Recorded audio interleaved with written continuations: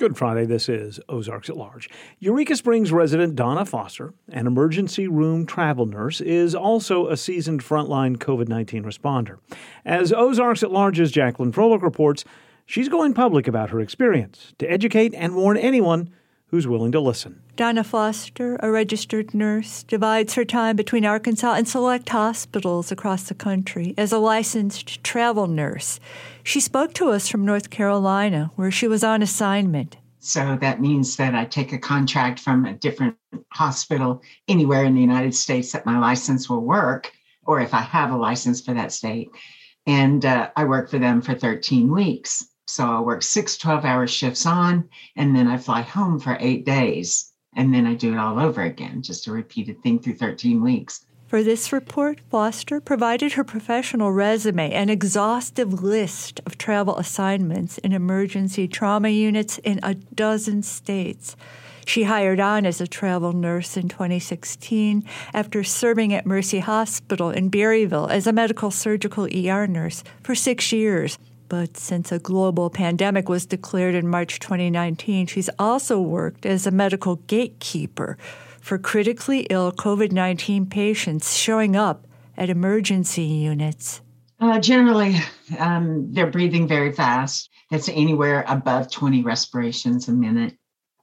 And their oxygen saturation will be very low, but they'll still be able to talk to us in complete sentences. That is definitely a COVID marker right there.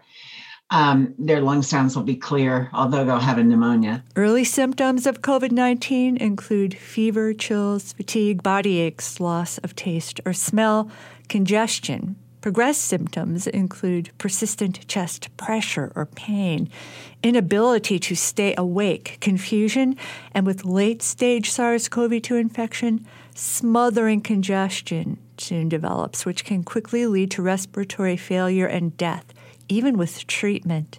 People are triaged, yes. And the place that I'm working now, they have a first nurse that sits out in the waiting room and watches everybody that has to wait for a bed, just to make sure if there's any, if they begin to decline in condition, that we can move them back very quickly. Over the past 2 years, Foster has served as a frontline COVID-19 emergency unit nurse at Baptist Health in Little Rock, South Florida Medical Center, but mostly at Holy Cross Hospital in Silver Spring, Maryland.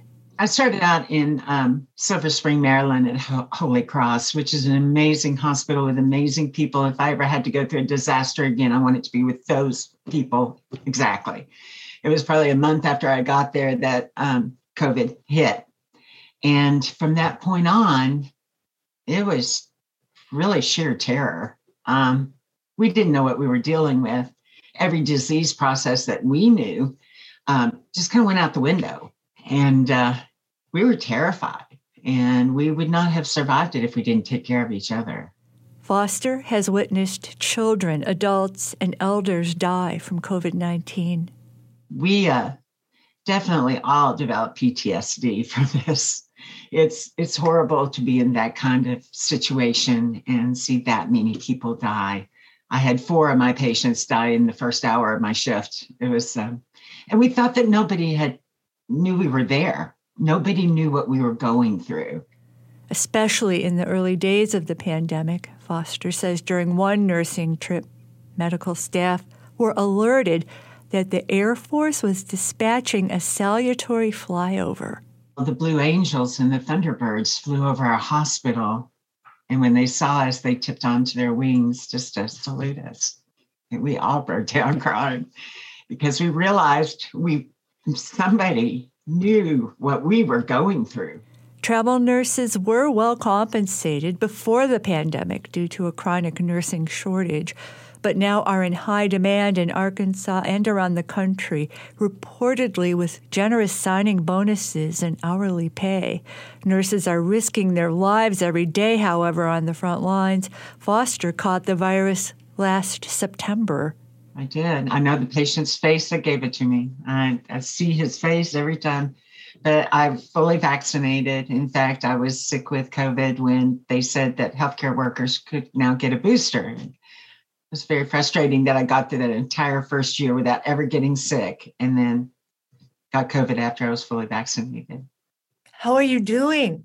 I'm fine. Yeah, I'm doing fine. No ill effects. Got my smell and taste back. Everything's good.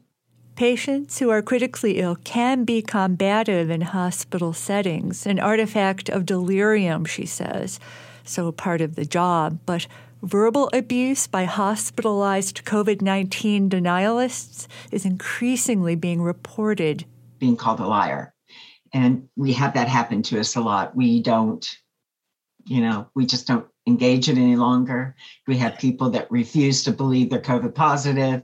At this juncture, Foster no longer bothers to ask COVID-19 sickened patients if they've been vaccinated, especially in conservative occupied hotspots. In Florida, that was a big deal. They would just get furious with you if you told them they had COVID. But we always have security, and I know how to hit my button when I need them. According to data generated by the Kaiser Family Foundation, 13% of Americans flat out refuse to get vaccinated.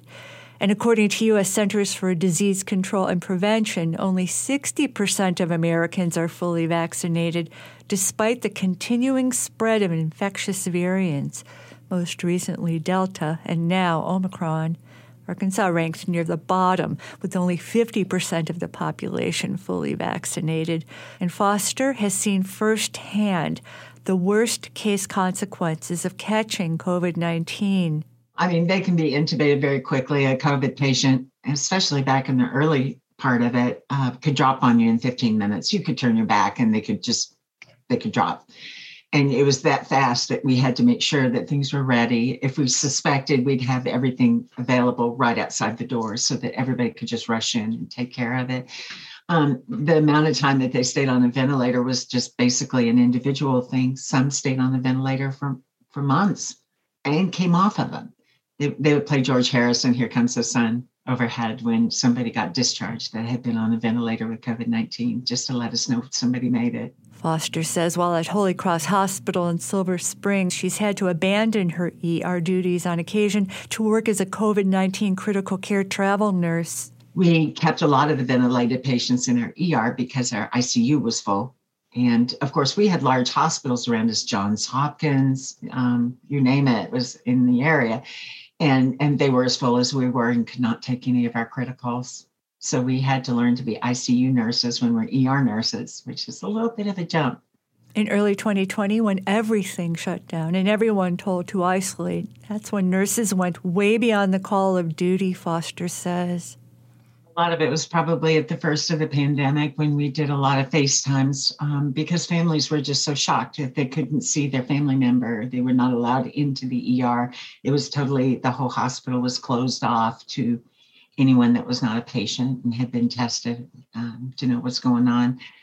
But I did FaceTime families so they could see their family member. And sometimes it was good. Sometimes, it was just to say goodbye. Now, after almost 2 years since a global pandemic was declared, she says nursing staff are less fearful because they know what to expect. Still, data show that up to 25% of COVID-19 infections are among healthcare workers who, like Donna Foster, are clearly risking their lives to save lives.